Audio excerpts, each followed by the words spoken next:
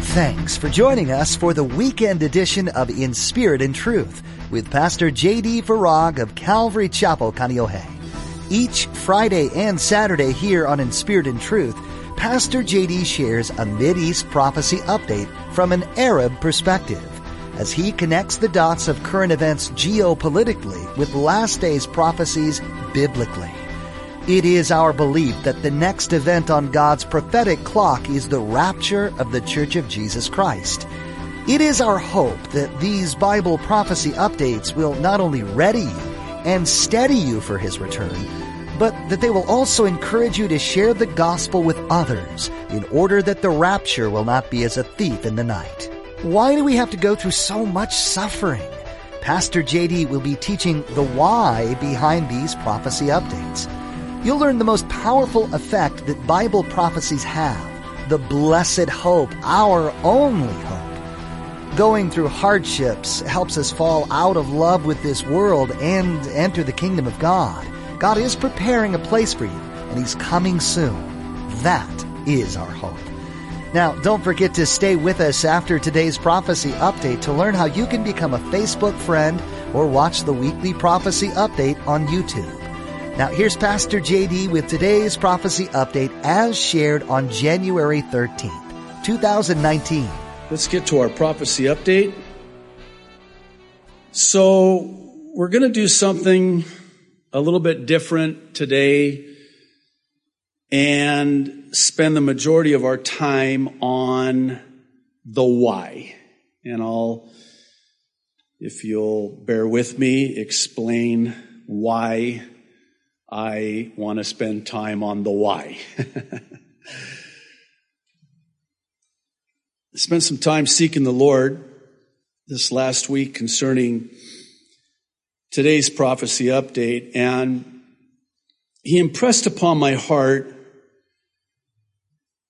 the need to focus on why Bible prophecy can have such an impact and effect on our lives. And I suppose in so doing, it will also explain why it is that every week we look at current events and things taking place in the Middle East and how it connects with the prophetic dots of Scripture, and perhaps more importantly, why it is that it has such an effect on our lives. So I'm going to begin with this Jerusalem Post report. It was from yesterday about the Israeli Defense Force striking Iranian and Hezbollah targets near Damascus. According to a report in Lebanon, Israeli Air Force planes circled low in the south of the country and there were sonic booms. Explosions were also reported in the skies of the Syrian capital. Syrian air defense units fired on enemy targets above Damascus and destroyed several. Sources in the Syrian opposition reported that the Israeli Air Force attacked the bases of Iranian militias and Assad's regime forces southwest of Damascus. Now, for those of you who were with us for our last prophecy update, the first of 2019, I talked about how that we're going to talk a lot about two specific prophecies in the Bible, of which this is one. And this is why I'm starting with this breaking news, because of this very specific prophecy in Isaiah chapter 17, verse 1. Let me just read the prophecy. In fact, it says, verse 1, Isaiah 17, a prophecy against Damascus. See, Damascus will no longer be a city, but will become a heap of ruins. Now, it's my belief that we are on the cusp of this prophecy concerning Damascus being fulfilled. And when it does, I also believe it will set in motion the prophecy found in Ezekiel 38. And the reason is this. In Syria today, at the ready, you have Russia, Iran, Turkey, the three nations listed by their ancient names in the Ezekiel prophecy, along with the other nations listed there that are allied. They are at the ready with their eyes on invading Israel, exactly as the prophet says. Okay. When, not if they do, I would argue that it will be in concert with the rapture of the church, and it will commence the 7-year tribulation. Pastor, with all due respect, you tell us that every week. I know. What if you're wrong? Okay. I may be wrong. But may I respectfully propose this question? What if this scenario is not wrong? What if it does happen? What if it does happen this way and at this time? May I ask you another question? Wouldn't it stand to reason that we would want to be ready and not have it happen, as opposed to not being ready only to have it happen? That's the why. That's why we've been doing these prophecy updates every week since 2006. And it's also why we will continue to do these prophecy updates every week. And it's also why I want to spend the rest of our time talking about the why. May I trouble you to join me in 1 John? I want to encourage you to actually turn there, because this is kind of the, for lack of a better word, it's the linchpin. It really kind of connects everything together as it relates to what I want to talk about. 1 John chapter 3, verses 2 and 3. The Apostle John is writing, and he says this: Dear friends, now we are children of God, and what we will be has not yet been made known, but we know that when Christ appears, that's the rapture of the church, we shall be like him, for we shall see him as he is. Now here's verse 3. Please listen. This is so important. All who have this hope. What hope? The hope of the soon appearing of Jesus Christ in the rapture of the church. The ones who have this hope in him purify themselves just as he is pure. Hang on to that now. If you were to ask me what I thought was one of the most powerful effects that Bible prophecy has, this would have to be it. Namely, that of what we affectionately refer to as the blessed hope, which, if you think about it, is really our only hope. It's only when we have this hope that soon and very soon that trumpet's going to sound and the dead in Christ will rise first and we who are alive and remain, 1 Thessalonians 4:17, will be caught up to meet the Lord in the air. That hope. When we have that hope to look forward to, it makes everything that we're going through easier to get through. In recent months, the Lord has been ministering to me an important truth, life truth, as it relates to this. And it has to do with having a light touch on this world and the things of this world. When our grip is too tight, oftentimes God will loosen it by using pain and suffering.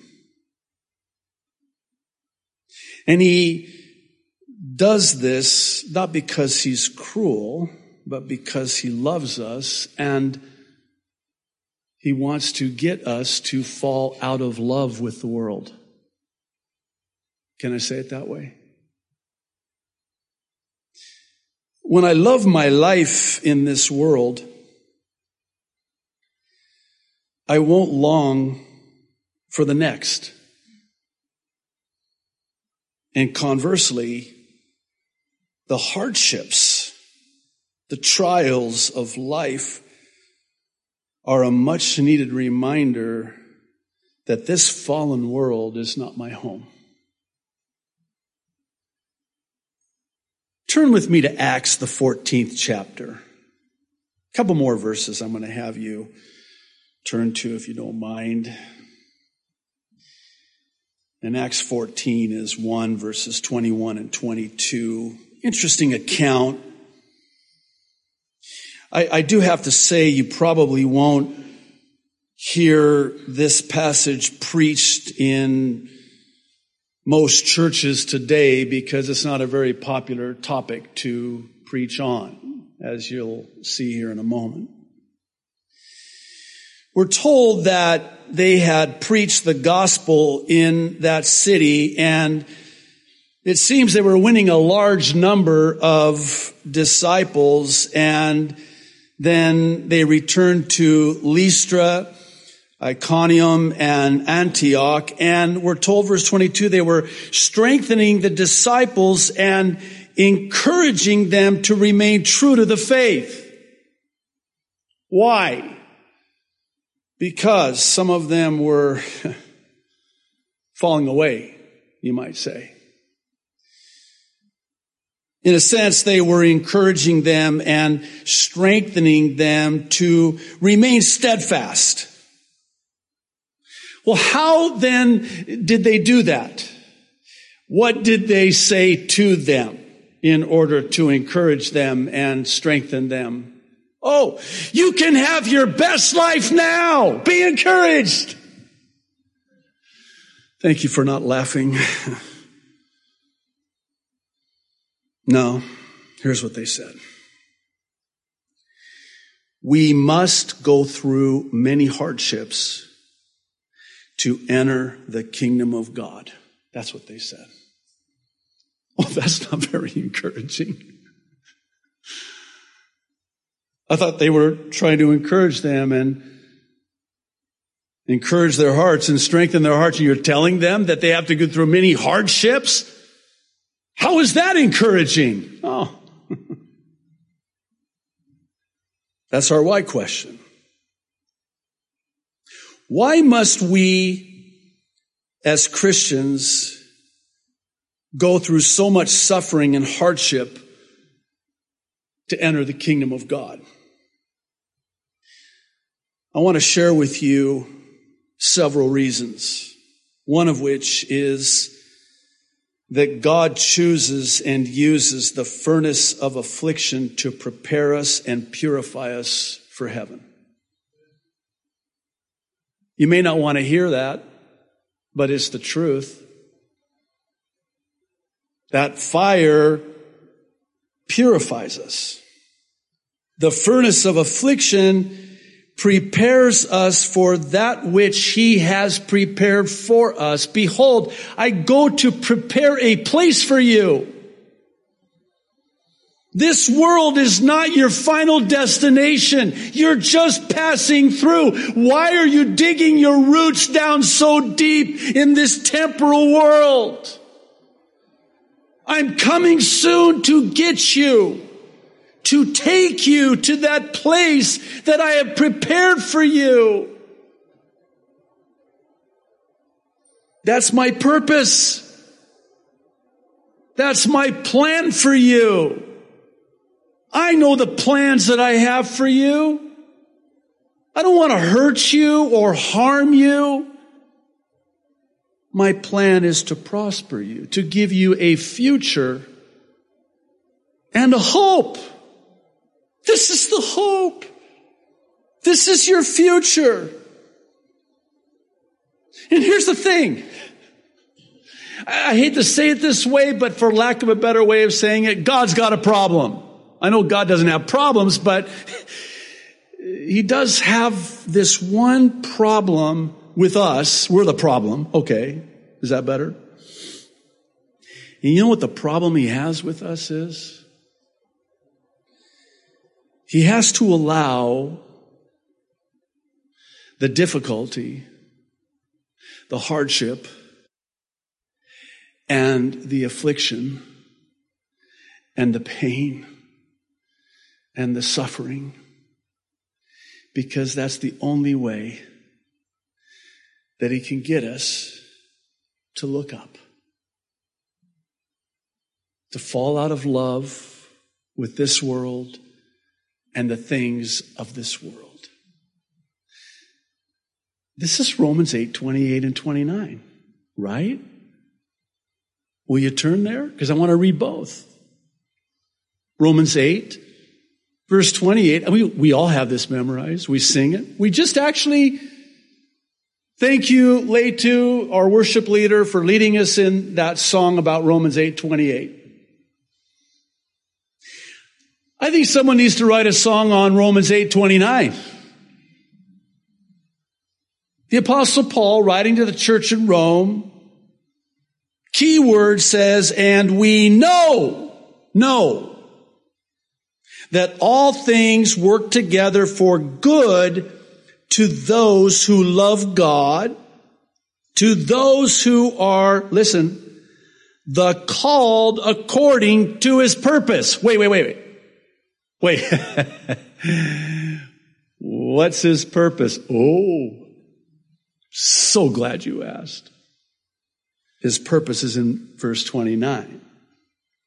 For whom He foreknew, He also predestined to be, and here it is, conformed to the image of His Son, that He might be the firstborn among many brethren. You know what that means? That means that God, in His plan and His purpose for us, takes us into His hands as the potter, we as the clay, and He molds us and shapes us into the image of His Son, Jesus the Christ. That is a painful process, but that's His purpose. That's why the many hardships in life fulfill God's purpose, is to make us more like Jesus. That's why. And let's be honest. We have to be. We're in church. When we're going through hardships, isn't it then that we want the Lord to come? Let me flip it around. When things are going well, It's like the Lord's return. I'm just being honest with you. And I think you would agree with me that when things are going good, the Lord's return isn't something that we long for or ache for as much. Do you see why it is that, and by the way, God, spoiler alert, God knows that. And He's a jealous God, not jealous of us, for us. In His love for us. So when things are going good and we're starting to love this world and the things of this world, God says, uh-oh. It's Ecclesiastes 7:14. I'll paraphrase this verse. This is a very important verse. You might write it down and read it later. Solomon writes this: during times of prosperity, enjoy. Hey, listen, when God's blessing you, enjoy it. Don't apologize for it. Praise the Lord. But when, not if, when adversity strikes, stop and consider that God brings both the prosperity alongside with the adversity so that man will discover nothing about his future. In other words, so that you will have to depend upon Him. You see, it's the trials and the hardships that draw us closer to the Lord and take us deeper in prayer in ways that we would have never otherwise experienced had it not been for the hardship. How many of us could honestly say, though I would never want to go through it again, I would never trade what God did through that very painful time in my life? In fact, I was so close to Him and Him to me during that time. It has the effect of purifying us. That's the furnace of affliction that Isaiah says He has chosen the furnace of affliction to refine us, to purify us. Can I say it this way? To ready us for that which is about ready for us. That place that He prepared for us. So it's almost like this. God's saying, I told you what's going to happen, particularly in the Middle East, before it happens, so that when it happens, you'll believe, and believers will look up and lift up their heads and know that their redemption draws nigh. But we have a problem. The problem is that your grip is too tight on this world, and I know the one thing that will loosen that tight grip is hardship. Are you ready? If not, you need to be ready because our redemption draws nigh. This is what Jesus said about seeing these prophecies begin to come to pass in Luke chapter 21, verse 28. This verse speaks directly to the heart of the prophecy update that Pastor JD shares each Friday and Saturday here on In Spirit and Truth. The goal for each prophecy update is twofold. First, to equip you with information you need to live in these exciting last days. Second, to encourage you in your faith in the Creator of the universe. Every word in the Holy Bible is 100% true. We're seeing that fact being proven each and every day. We pray that you have been both blessed and challenged by today's prophecy update. And we do hope you join us again for tomorrow's conclusion to this prophecy update from Pastor JD. Now, as I mentioned at the beginning of today's broadcast, you can become a Facebook friend with us by logging on to www.inspiritandtruthradio.com. We've provided a link to our Facebook page. Another great option to stay current with Pastor JD's prophecy updates is to subscribe to the Aloha Bible Prophecy Update YouTube channel. The Prophecy Update YouTube channel has all the current updates that Pastor JD has shared, as well as an archive of past updates. Again, log on to inspiritandtruthradio.com and follow the link to the Prophecy Update YouTube channel. Well, that's all the time we have for today. Please join us tomorrow as Pastor JD concludes this prophecy update. That's next time on In Spirit and Truth.